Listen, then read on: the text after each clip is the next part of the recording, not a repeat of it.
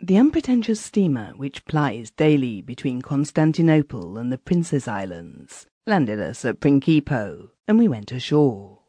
There were only a few passengers, we two and a Polish family, father, mother, and the daughter with her fiancé.